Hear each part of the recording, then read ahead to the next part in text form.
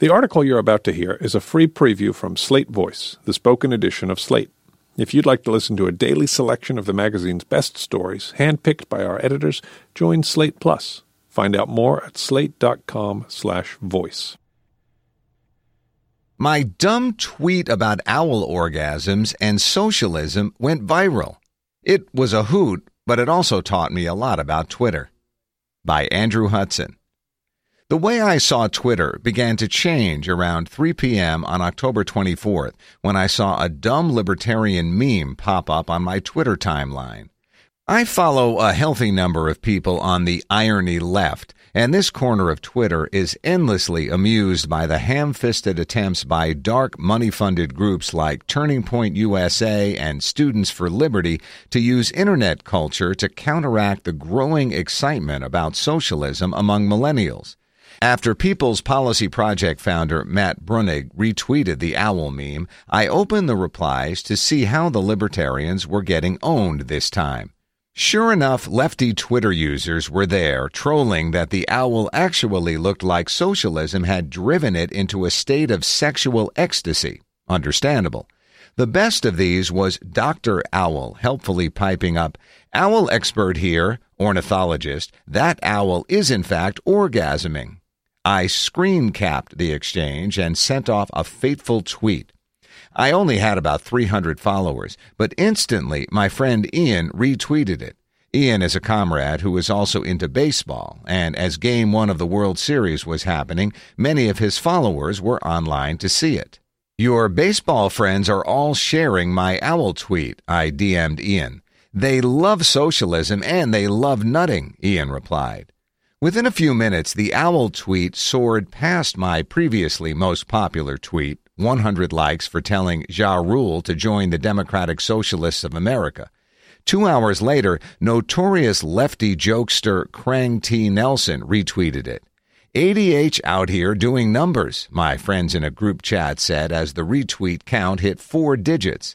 The notifications were rolling in heavily now. My phone got glitchy until I turned off push notifications. I scrolled dazedly through the endless stream of shares, likes, and replies. The next day, I woke from fitful sleep to discover that the tweet was still going, past 20,000 retweets, and was getting noticed.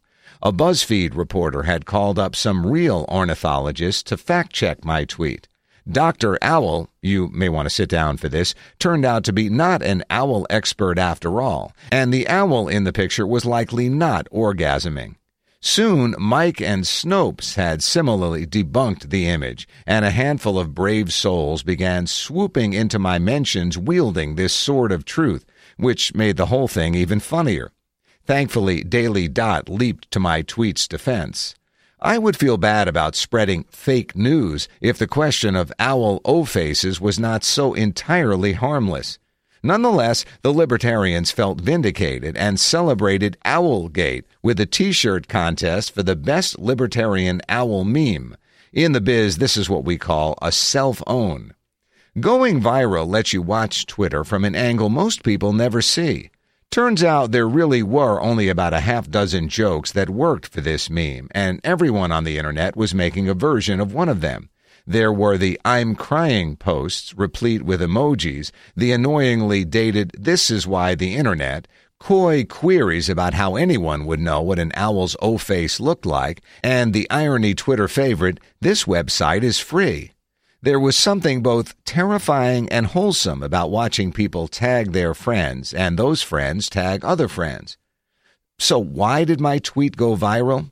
I credit its digestibility. The single screenshot didn't require additional clicks to get the joke, combined with the layered nature of the humor. The concept of an owl orgasm is inherently funny for just about anyone, but the context made it even better for those who chuckle at right-wing groups using meme culture poorly. After a couple of days, the tweet had passed 40,000 retweets and 130,000 likes. My screen cap got ripped off, only fair, and shared on Facebook, Instagram, and Reddit to the tune of tens of thousands more shares, likes, and upvotes. I saw comments come in from a dozen languages as different time zones picked it up. I saw the fights in the replies. I mostly stayed out of the fray and kept my DMs closed to harassers and bots. Colleagues joked that I was famous, and a couple exes I hadn't talked to in a while reached out saying they'd seen it. By October 28th, the spread leveled off, and I muted the thread to avoid the annoying trickle of notifications. All of this happened at a moment when I was also getting a much smaller amount of attention for things I actually cared about. The same morning BuzzFeed wrote about my tweet. The Phoenix New-Times profiled a Medicare for All canvassing campaign I'd helped organize, and later that week, a short story I'd written about healthcare and climate change was announced as a runner-up in a British science fiction contest.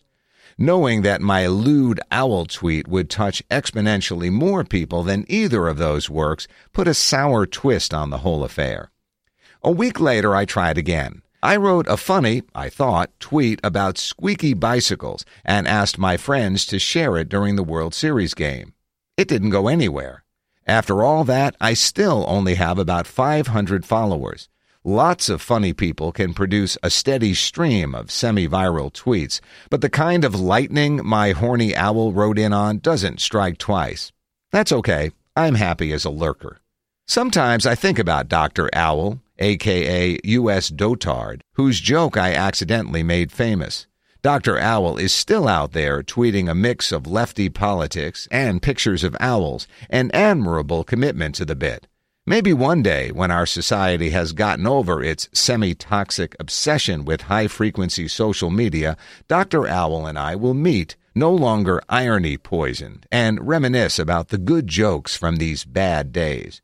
Do you remember Sex Owl? Dr. Owl will say. That owl sure loved socialism. It did indeed, Doc, I'll say. It did indeed.